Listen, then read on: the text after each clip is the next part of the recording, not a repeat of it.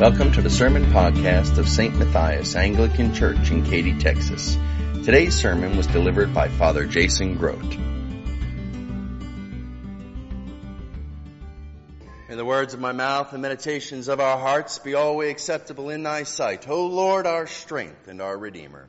Amen. Please be seated. It seems that this week, the entire United States, if not the whole world, was captivated by the scene that occurred in a courtroom that was just 4 hours up the road from us in Dallas. A young man was addressing the court at the sentencing of the cop that had just been convicted of murdering his brother. And we all know the details that were publicized, how she entered the wrong apartment on the wrong floor thinking it was hers, and when she encountered a man, she thought it was a burglar, and she shot and she killed him. A tragic situation, no doubt. And as the murder verdict came and as the surviving brother spoke, he spoke the most incredible words and asked the judge a most unbelievable question. "I love you as a person," he said to the cop, "and I don't wish anything bad on you." And he asked the judge, "I don't know if this is possible. Can I give her a hug?" And he did. And this was followed by the judge praying for her, hugging her, tears streaming down her face, and presenting her own personal Bible to the cop. That's the scene that has filled our airwaves and populated all of our social media feeds.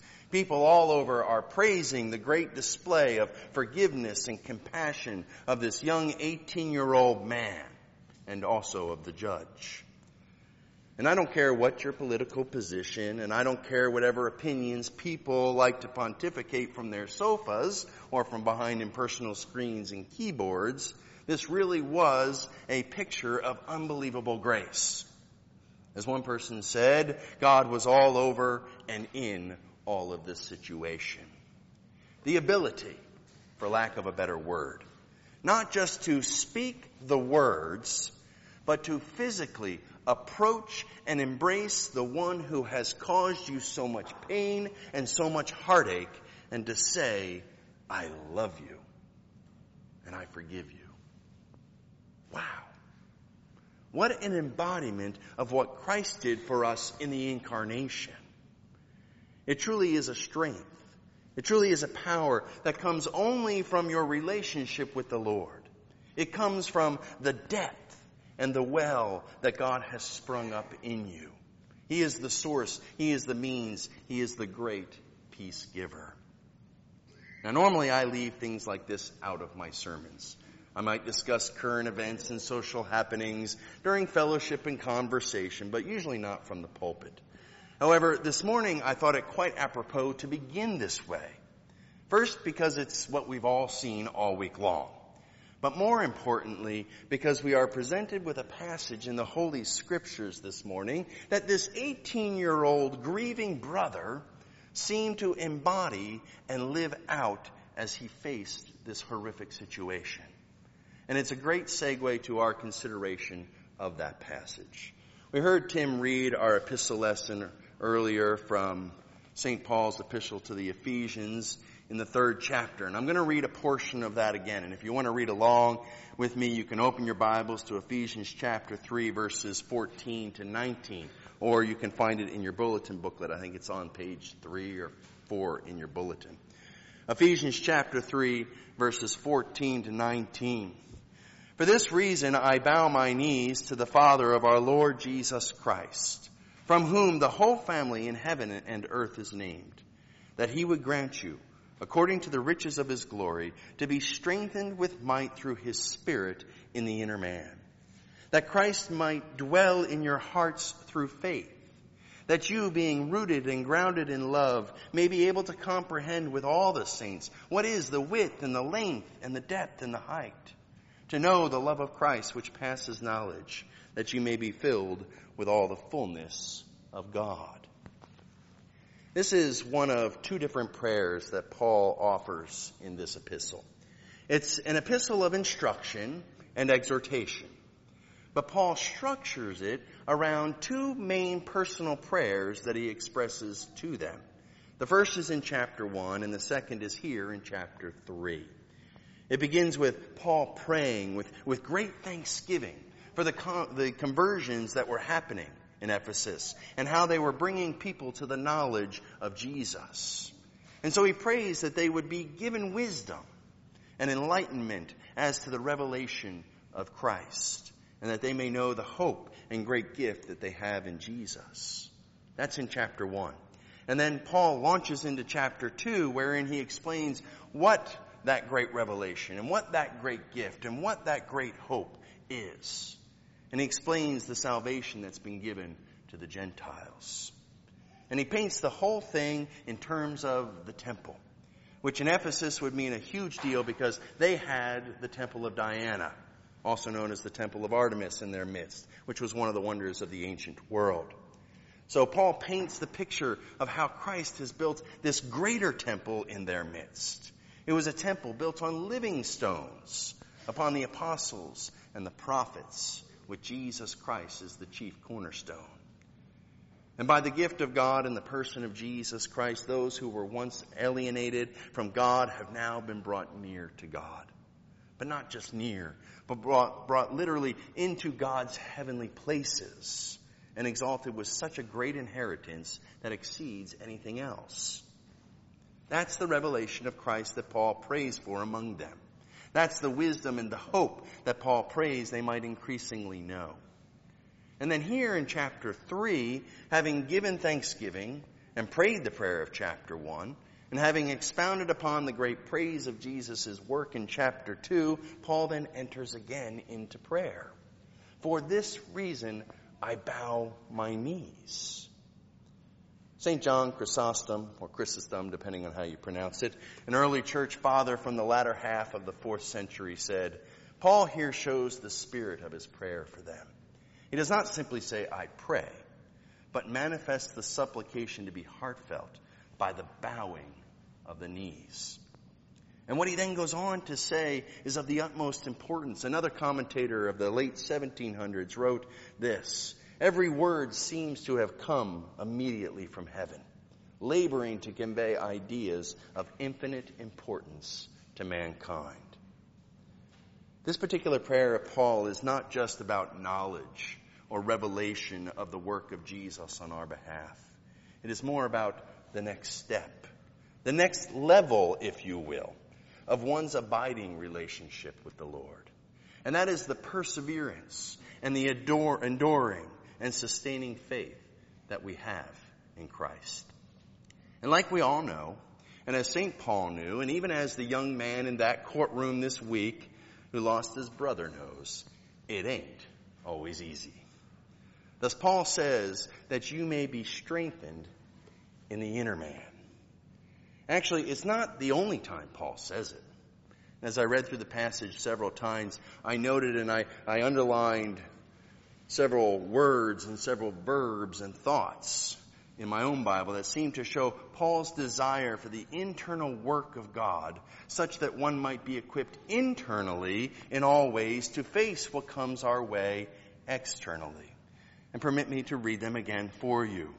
First, in verse 16, to be strengthened with might through his Spirit. Second, in verse 17, that we may Christ may dwell in our hearts through faith. Third, again in 17, rooted and grounded in love. Fourth, in verse 18, to comprehend what is the width and the length and the depth and the height. Fifth, in verse 19, to know the love of Christ. And finally, sixth, in verse 19, be filled with all the fullness of God. Notice that this is all an internal focus by St. Paul. Nowhere does St. Paul speak about external things here. He doesn't try to list out all sorts of circumstances that we face. He doesn't speak about situations that we face like divorce. He doesn't speak about things like not having enough money. He doesn't say anything about facing health problems, things like that.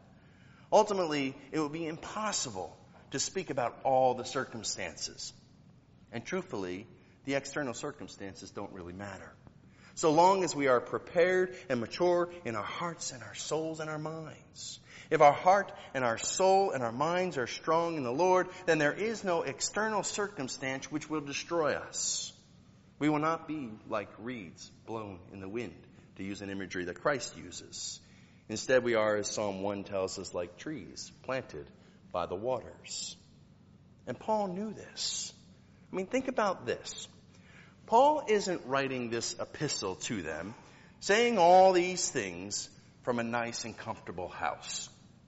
He isn't writing a sermon and preaching it like I am today from a nicely air-conditioned church with his listeners sitting in nice cushy pews. Paul is actually sitting in a jail cell while writing this epistle. And he's awaiting his imminent judgment and sentencing, probably death. And yet he writes what he does. And I think it's important to understand Paul's prayer because the real battle isn't the external one, but an internal one. As sinful beings, we certainly wrestle against our temptations. We wrestle with the battles that say, well, I want to do this, but I know that I shouldn't. Or I know that I should do this, but I really don't want to. But it's not just temptation with which we wrestle. It's not just about a war about good behavior versus bad behavior. We really wrestle with our inner thoughts, with our inabilities to face what is before us and to say, in God is my trust and my hope. Whether it's our own desire to take control from God and to force our own way in those times, which is usually my own personal struggle, or whether it's our own fears which say I can't do or go where God says I should go, or whether it's our own weaknesses which says I can't fight the good fight anymore, or whether it is our own lethargy which says I'm too tired to walk the path of God. In so many ways, the inner self can be so much weaker than the flesh. And so we need this prayer of St. Paul, such that we can get out of our own way and that we can mature to a point where the knowledge of God's truth becomes a center and a stabilizing force in all areas of our life. Where we need strength is not on the outward. Even though our bodies decay, even though our abilities and limitations are different at various ages and in different walks of life, where we need true strength is in the inner man. It's not a strength of muscles, of biceps and triceps or abs and glutes. It's the strength of pressing on. It's the strength of remaining tied to Christ, drawing from His strength and His love when circumstances and powers seek to pull us away. It's a strength of our soul that says, I belong to the Lord, and there is nothing that can tear me away. Today at communion we'll sing a well-known hymn entitled, Be Still My Soul, the Lord is on thy side.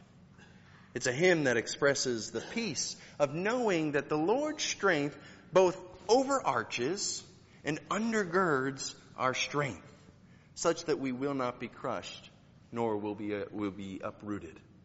And a portion of the words we'll sing echo the strength of the inner man of which St. Paul prays. And I offer them to you as we close our time today in reflection. Be still, my soul. The Lord is on your side. Bear patiently the cross of grief and pain. Leave to your God to order and provide. In every change, God faithfully will remain. Be still, my soul. Your best, your heavenly friend, through thorny ways, leads to a joyful end. For this reason, I bow my knees to the Father of our Lord Jesus Christ, that He would grant you, according to the riches of His glory, to be strengthened with might through His Spirit in the inner man.